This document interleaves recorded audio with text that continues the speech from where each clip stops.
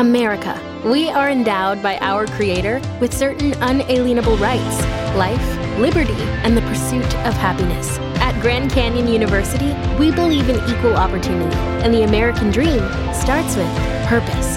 By honoring your career calling, you impact your family, your friends, and your community. The pursuit to serve others is yours. Find your purpose at Grand Canyon University. Private, Christian, affordable. Visit gcu.edu. This is a Geek Leader podcast, and I'm your host, John Rauda. This show is all about helping us grow as leaders, become better technologists, and improve our lives both at work and at home. I hope you enjoy the show and learn a lot.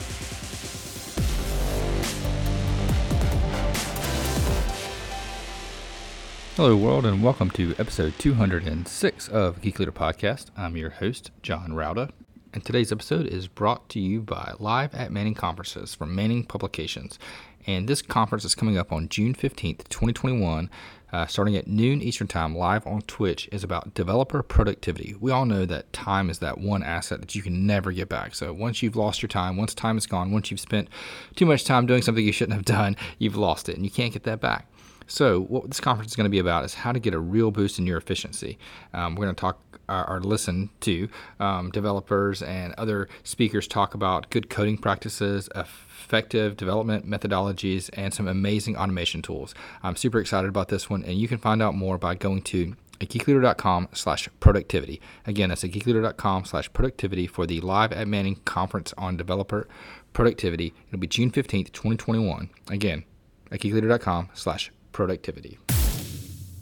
All right, Geek Leaders. Today on the show, I've got Vince Scott, and he is the founder of Defense Cybersecurity Group, where he helps organize and prepare all aspects of cybersecurity compliance and assessments. Also, Vince has a career from the Navy, and I wanted to say thank you for your service. Really appreciate that. And I want to find out more about how you got to where you are today and what you've been doing. So with all that being said, welcome to the show. Thanks, John. It's great to be here on a Geek Leader. I always like to talk about technology and leadership. I think the two things need to go together very well. And so it's great to be here today. Awesome.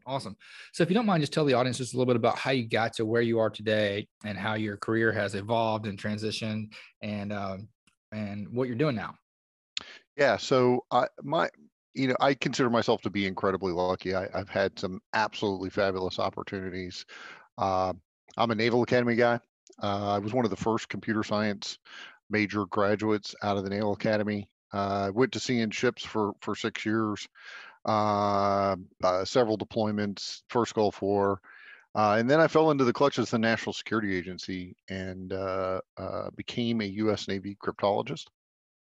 So the U.S. Navy is a little different from the other services in that we keep an officer career field dedicated to cryptology, offensive and defensive, primarily offensive, signals intelligence, going all the way back to the Second World War, breaking the German and Japanese naval codes. Very important to the Navy, and the Navy has maintained a robust capability in that regard.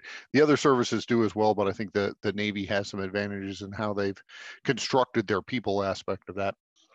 So I did that for the rest of my career. I was the cryptologist for special operations on 9/11, went over and became a part of the staff for U.S. Central Command, Wars in the Middle East, retired out of U.S. European Command as the Deputy Chief of Intelligence Collection for Europe and parts of Africa. So I, moving on from there, I retired in 2010. And really have sort of bounced around. I started out at Oklahoma State University in their multispectral laboratory. I moved on to Procter & Gamble, where I started and ran their how do we know when we've been hacked and what do we do about it crew. Did PwC, so got my Big Four consulting ticket punched for a little while. And now I'm kind of back in the technology space here in Tulsa, Oklahoma, where I have several hats. I'm the Chief Security Officer for a medium-sized defense contractor in Tulsa and Ohio, STI Tech. And I am the founder of Defense Cybersecurity Group, which is my new company focused on cyber compliance for defense contractors, defense industrial base. and then also have some other ventures I'm working in the technology space with partners and like-minded people. So it's an interesting ride, and I'm spread far and wide right now. Sounds like it. So you picked a good field, I'd say, because cybersecurity being as prevalent and important, and it seems to be increasing every year. There's more and more stuff going on, and just recently I saw the article this weekend about the ransomware on the pipeline shutting down. Which when people hear this, it would be a couple weeks out, but there's always something new in the news when it comes to security, and also privacy. You have regulations that people are doing with GDPR in Europe, and now California Privacy Act. And where is our federal government going to roll out when it comes to privacy? What's that going to look like? And what are your thoughts on all that's going on in what seems to be, I don't know if it's more reporting or if it's more activity with the increase in cyber, I guess for a better term, cyber events that are going on. Yeah, I don't know that it's really an increase for me. I think the volume has been pretty high for a while. Mm-hmm. We've seen a migration of where that activity was at. I think 5 or 6 years ago, much more so in the privacy space. You look at things like the Equifax hack, right? And, privacy information and identity theft and that kind of stuff. Ransomware has come along in that time, and holding your information for ransom has become more of a thing. I think we're seeing changes in that space now, from actually encrypting your information on site and more focus on the I've stolen your information, and if you don't want me to leak your information, then you need to pay me, sort of a different form of ransom. But in many ways, ransomware is, I almost think, the friend of cybersecurity, because it doesn't take detection, right? I walk into companies and they go, well, tell me where I've ever been hacked. I had a Fortune 200 company do that to me when I was consulting, and I took a Friday afternoon and say, how about this 6 times this week? And they were really upset with me. that was not the truth they were looking for, right? Yeah. Wait a minute, no, no, it was really funny. Maybe in retrospect it's really funny. At the time they were kind of upset, but yeah. The point being, guys, you can't make that assumption. And in many ways, I think the most nefarious hacks, and the hacks that are potentially most destructive, most harmful to small, medium, and large businesses and critical infrastructure, et cetera, are the ones that we don't know about. Mm-hmm. Right. And so I think that's a critical gap. And in some ways, ransomware, at the very least, people know that bad things have happened. They're forced to think about it. They're forced to move in the direction of better defensive capabilities. And as painful as it is, I think that in some ways, ransomware is at least helping us recognize the problem and do some more about it. Yeah, absolutely. I think it's one of those things where, and I love the fact that the media is reporting on it quite a bit, because it makes it a little bit easier for us as leaders in technology to get budgets for it, and to prepare for it, and to talk to our CEO on a more regular basis about the threats that exist every day without sounding paranoid. You're only paranoid if they're really not all out to get you. Yeah, but they are. But they are, right? Yeah. And having been through some cyber events in the past, it's one of those things that it can be unexpected and very trying when it happens if you're not well prepared. Yeah, I think preparation is a key. One thing that we do in that space, I think a lot of times we prepare for the big one, and there's a analog scale between small problems and big problems, and everything in between. In some ways, I consider this to be broken windows policing, right? Yeah. So the theory behind broken windows policing is if you go check out broken windows and are aggressive on the small things, there are fewer big things. And I think there's some good data that supports that as a methodology, right? And then from a cyber perspective, if we are aggressive about following up on the small things, right? And pushing that envelope all the time, looking for problems continuously, really having a strong detection capability so that we can go take action on those things, that really, really helps your cyber defense, your resiliency. It really lowers your risk of having bad things, having the big one occur, right?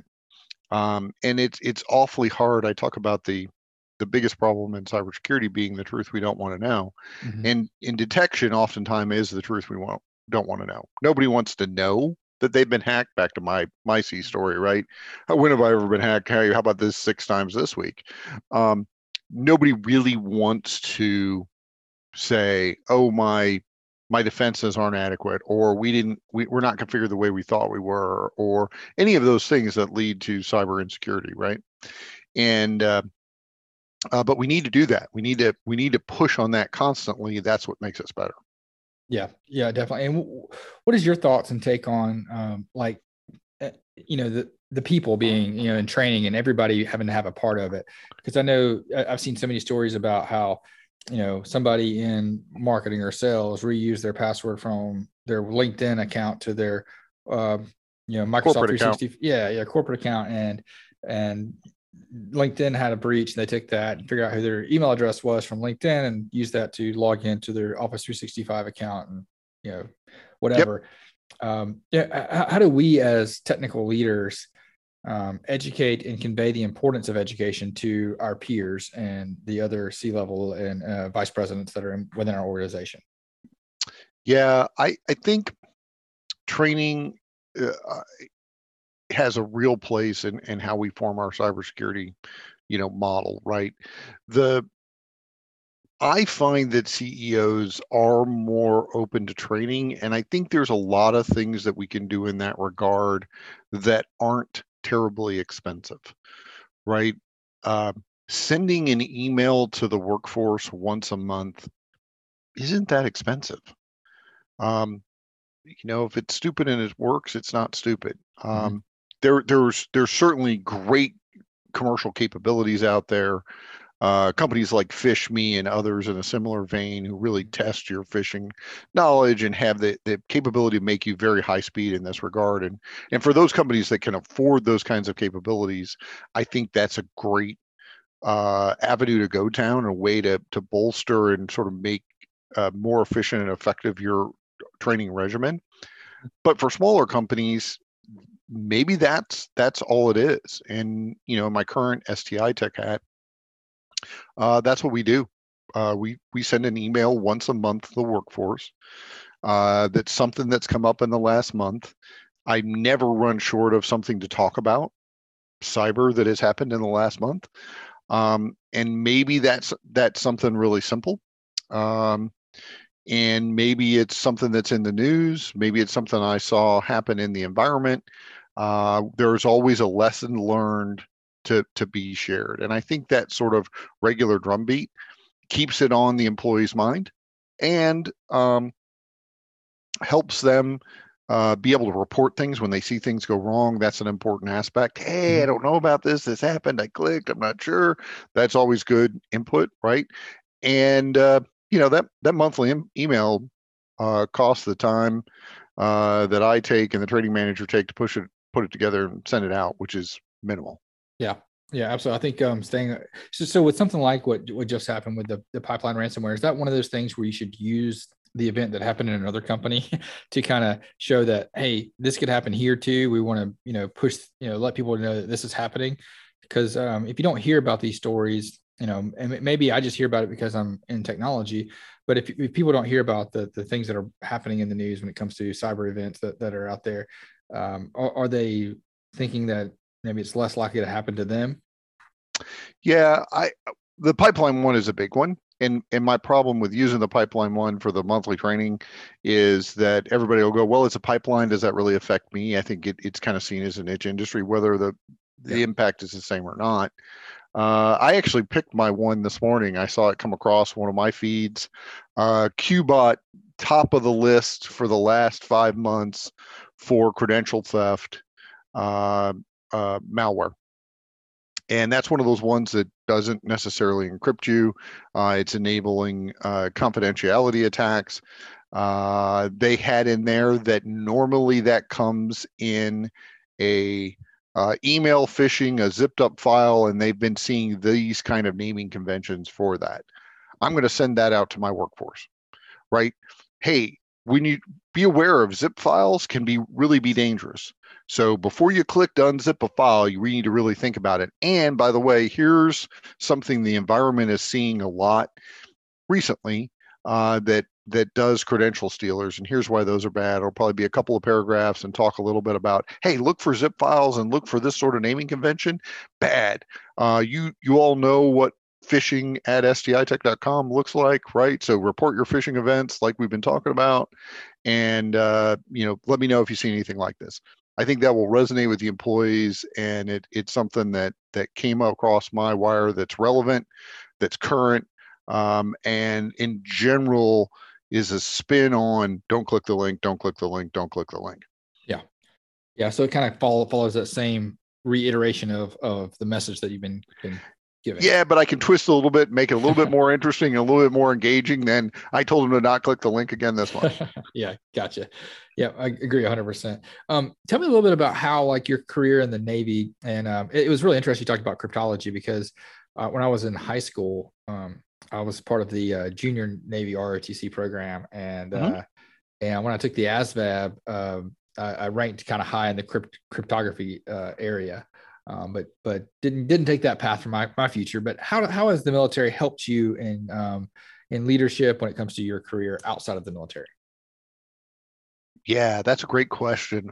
First of all, I'd like to say that I love my Navy cryptologic community. For anybody out there who's thinking about going the path you were, Navy CT, great community. Absolutely love it. A lot of interesting things that go on in that community.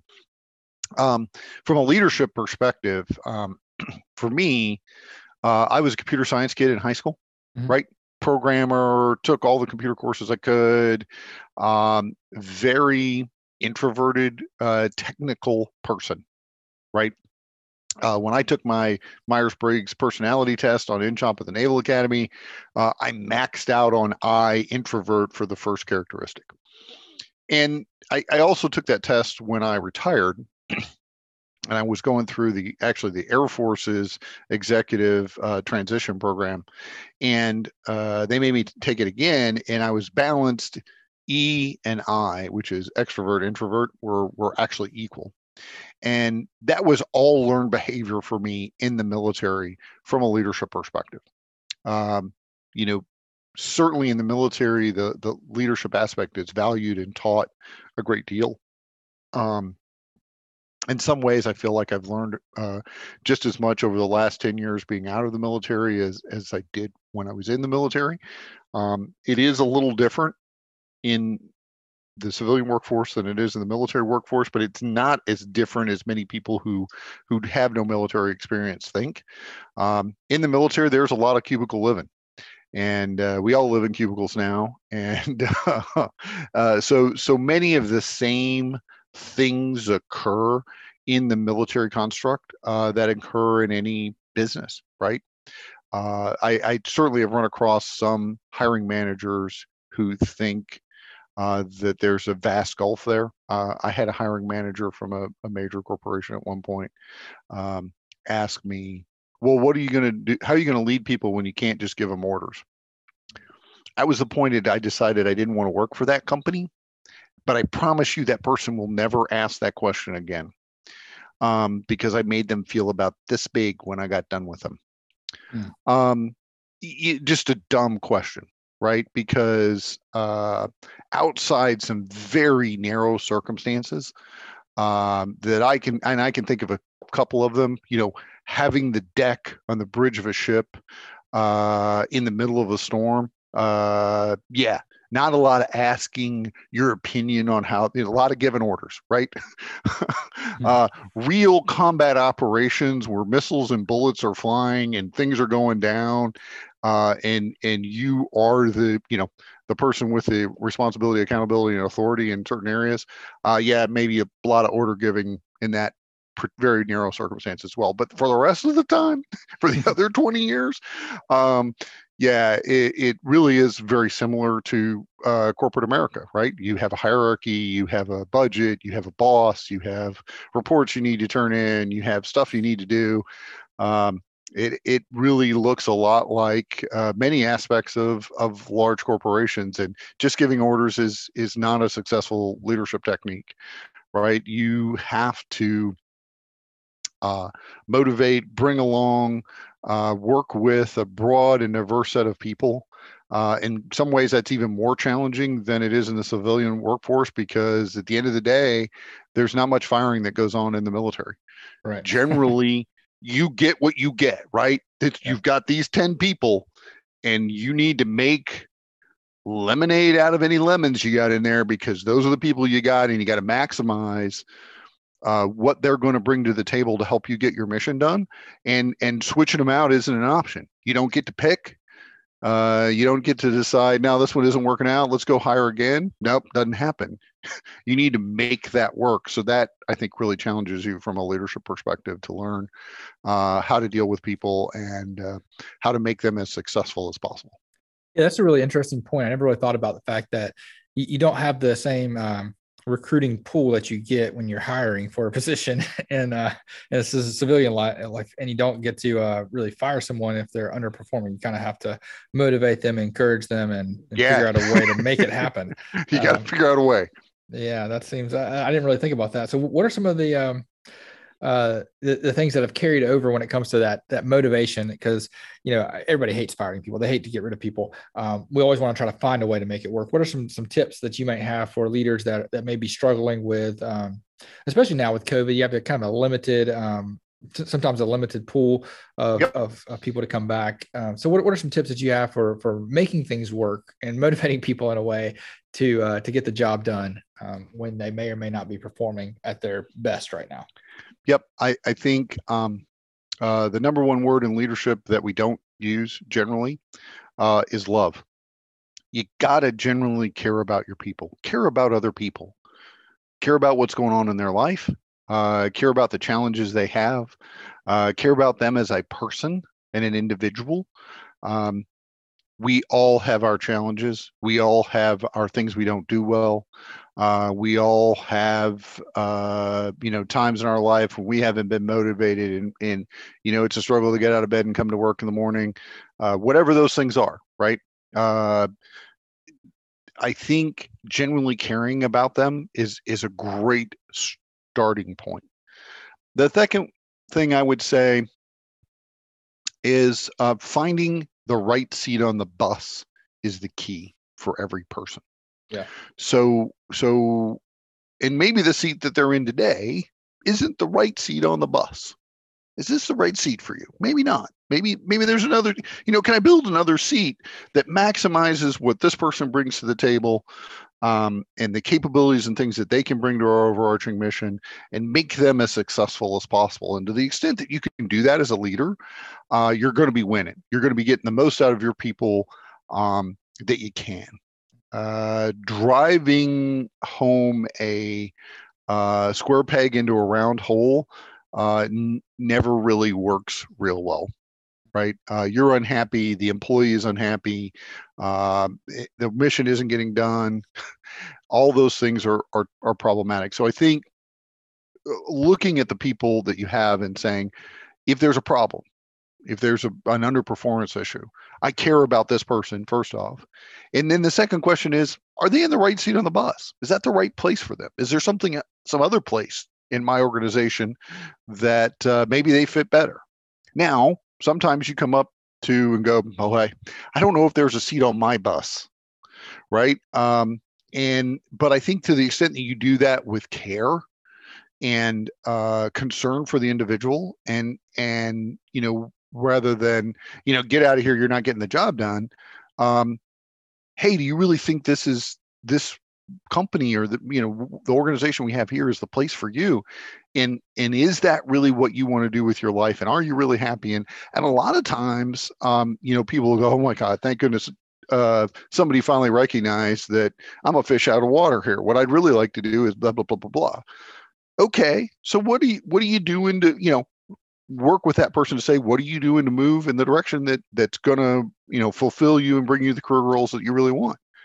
Oh, well, that's a different conversation. And along the way, you've now motivated that person, even if they're not thrilled and excited in the best place and all that stuff in your organization.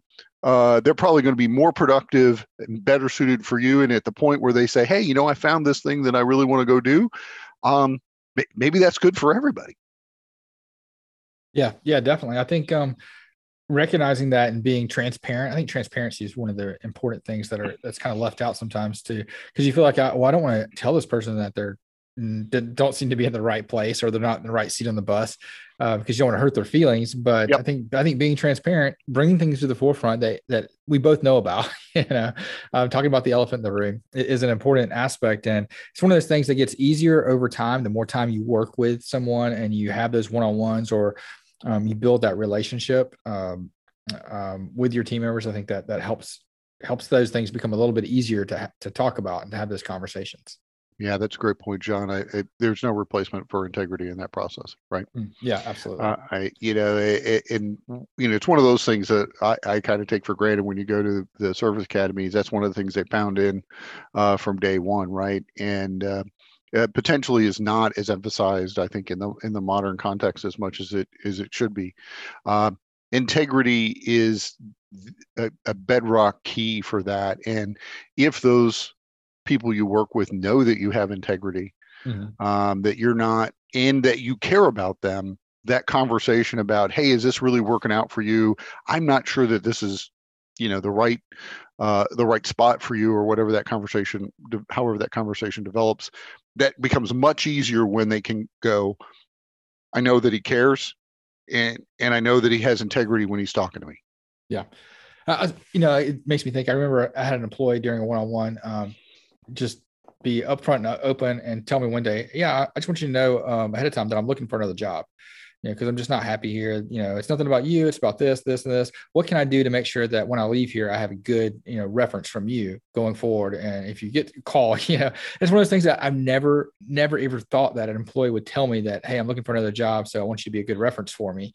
But I think you like you said, when you have that integrity and you build that relationship, they feel like they're, they have the ability to trust you, that you're not going to just drop them and backfill their position, because they're still going to work. They're still going to put forth the effort, and they just wanted to be upfront, honest with you that this is coming, Right. Yeah, that's a great point. You clearly built the safe space there where that person felt comfortable telling you that, which is awesome.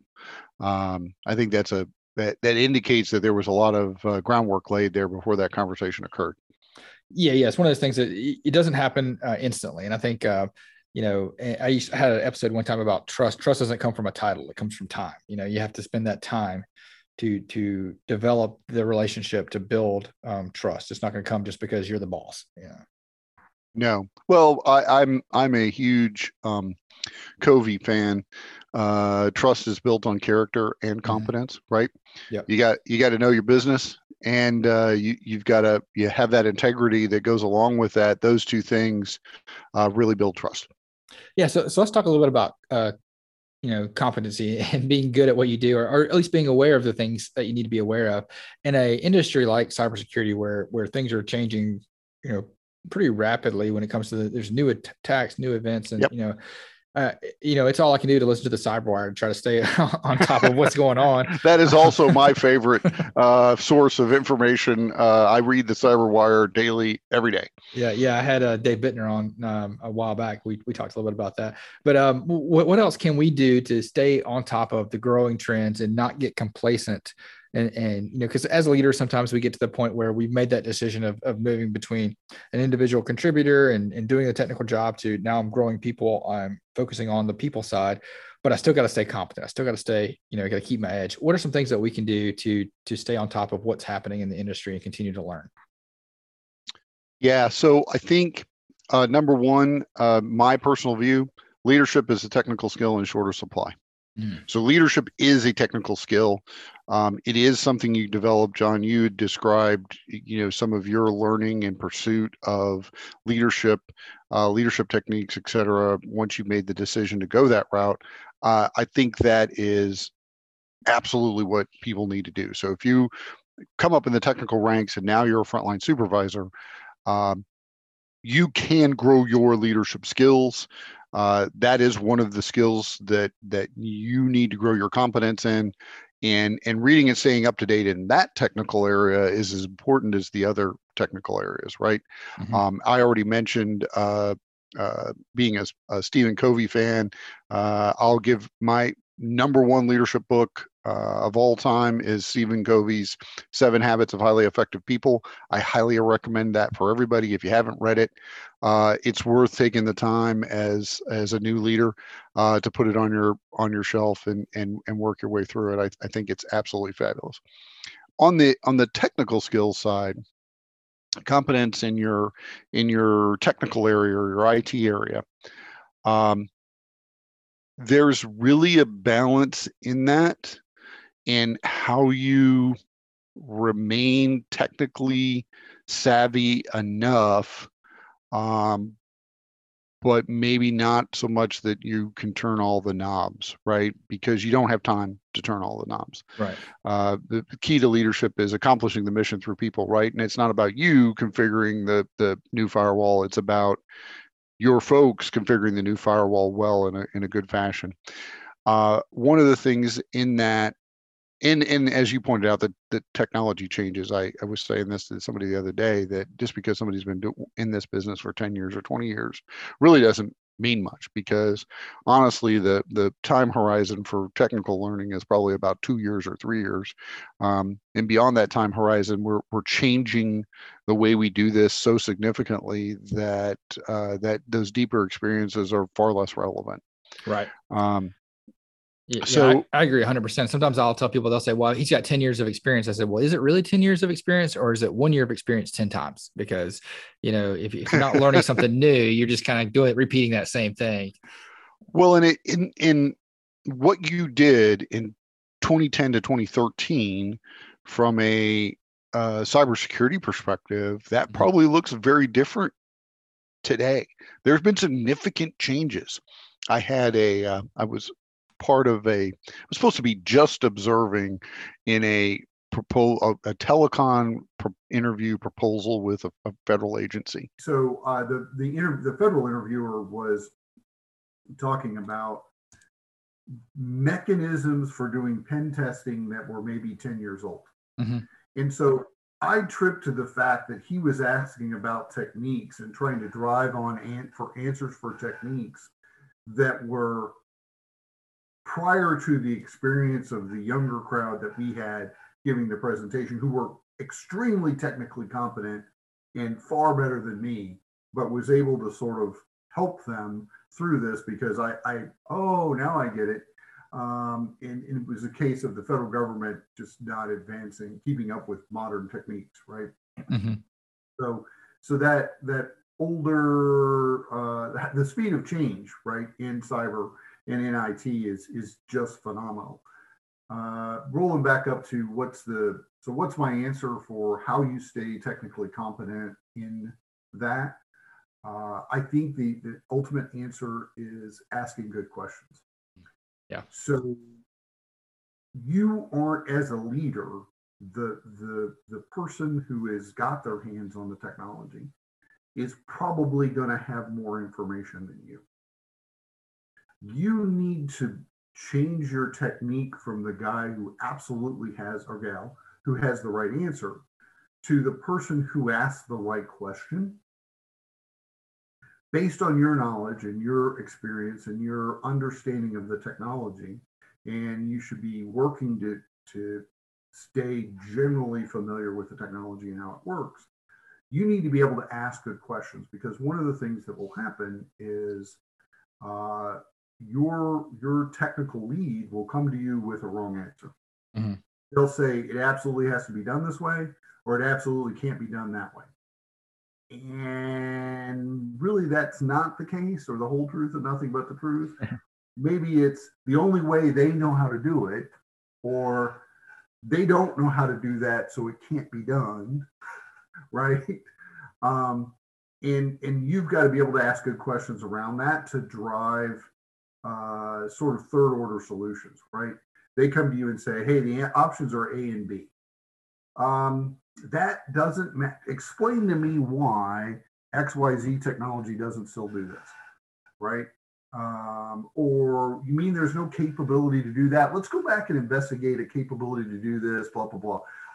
I find a lot of times when I'm being boxed into a technology box by my highly skilled technology people, that asking that question, which is, hey, what do I need to do? What gives me a third answer is a really good method. Yeah, for sure. Absolutely. I think when it comes to, asking those good questions and knowing how to ask in a way that doesn't seem like you're micromanaging is another important thing to do, because, people they want to share, but they want to do it in a way that you're not, quizzing them or whatever. You want to make sure you're doing it in a way that they're teaching you and they're helping you.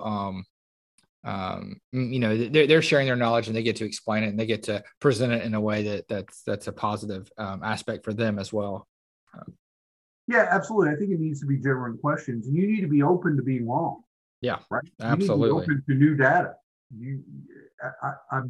But I also need to ask hard questions as the leader from a technology perspective, because we can fall into that trap because I don't know how to do it. It can't be done. Or because this is the way I know how to do it. That's the only way it can be done. And oftentimes either one of those is not a good answer for IT or the enterprise or whatever. Yeah, absolutely. I think that's it goes back to ego, right? Because you want to make sure that you have the right to be to be wrong. You need to not have the ego in front of you. I think it was actually somebody from the Navy that I had on the podcast, Coach Havlick, and he talked a lot about your ego and making sure that's one of the worst things that a leader can have is a big ego. So tell us a little bit about, some of the things that you're doing when it comes to helping companies understand the regulation when working for the government, Department of Defense and things like that, and contractors. What are some things that if I was starting a company or working for a company that wanted to get into that market that we need to know about? Yeah, so the Department of Defense, as we've talked a little bit about the pipeline hack, but you also had SolarWinds and several other things. Department of Defense has developed yet another framework for cybersecurity maturity, and it's called the Cybersecurity Maturity Model Certification. It comes out of Carnegie Mellon. If anybody's familiar with the CMMI, that also came out of Carnegie Mellon as a management approach to software development. You'll recognize many aspects of it, and they have bolted on NIST 800-171 specific security controls or security requirements on the top of that. And now they have said to all of the defense industrial base, you are going to be assessed on your maturity once every 3 years by an independent assessor. That is a enormous change for companies across the board in the defense industrial base.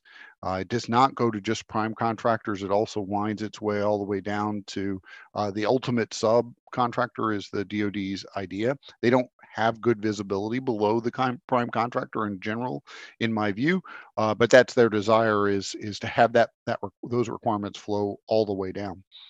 And so as you move forward, so if you are in the defense industrial base, you sell to the DoD or you sell through to the DoD, you need to be concerned about CMMC and be thinking about your plan to prepare for independent assessments in the future. They want to have this fully implemented by 2025. The first pilot contracts that require it are supposed to be let this year. And so it is a very hard standard. It's actually very exacting as put out by the Department of Defense and being enforced by the Defense Contract Management Agency. So it takes preparation, it takes time. You need to think ahead.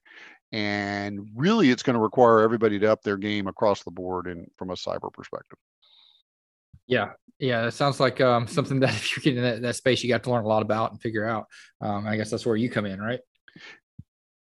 Yeah, my company, Defense Cybersecurity Group, I'm here to help primarily small and medium-sized businesses that need assistance in this space. It can be very challenging to even understand the requirements sometimes. There are books and books on this, right? There are pages and pages of requirements.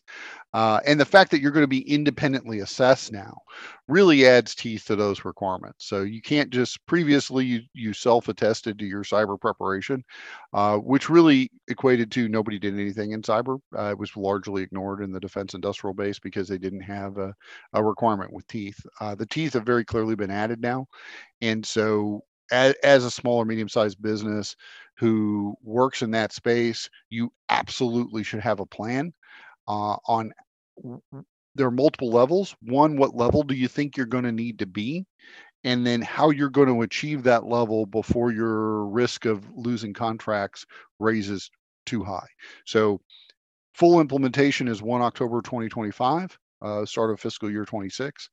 But every year they're going to add more contracts to the list that require it. So it's 15 contracts this year. I think it's 75 contracts next year. It's 150 contracts a year after that. So as they move forward, they're adding a larger and larger percentage of the overall contract publication for the year to that. At some point, you're probably going to intersect with a contract that you care about that has that requirement. And we're already starting to see prime contractors are already starting to flow these requirements down and say, hey, get ready. Where are you at with this, et cetera? So I know a lot of small and medium-sized businesses who don't sell directly to the government are already hearing from the big primes about their need for preparation. Awesome. So how can people connect with you and find out more information if they want to? Yeah, my website is secgru.com. The old Naval Cryptologist Command was Naval Security Group, and we always called it SecGru. So this is Cyber SecGru. There's contact information on the webpage. You can reach out to me directly. I'm a small business there too, so I see all of that traffic. Please feel free to reach out. Love to help companies prepare, and love to talk to anybody. I'll get on the phone with you and give you an initial talk through. And if there's more help that you think you need, we can then talk about that. Awesome. And Vince, man, thanks so much for coming on the show. Really appreciate it. And thank you again for your service. Thanks, John. Happy to be here, and thanks for having me on. If you enjoyed that episode, please leave a rating and review in Apple Podcasts. I'd greatly appreciate that. And also, don't forget to check out merch. We have some T-shirts that I've designed that are on at geekleader.com. You can click on the merchandise section there and check that out. And also, don't forget about the books from our guests. So if you like this guest and other guests that have written books, please go ahead and check that out at geekleader.com. I would greatly appreciate it, and I'm sure they would too.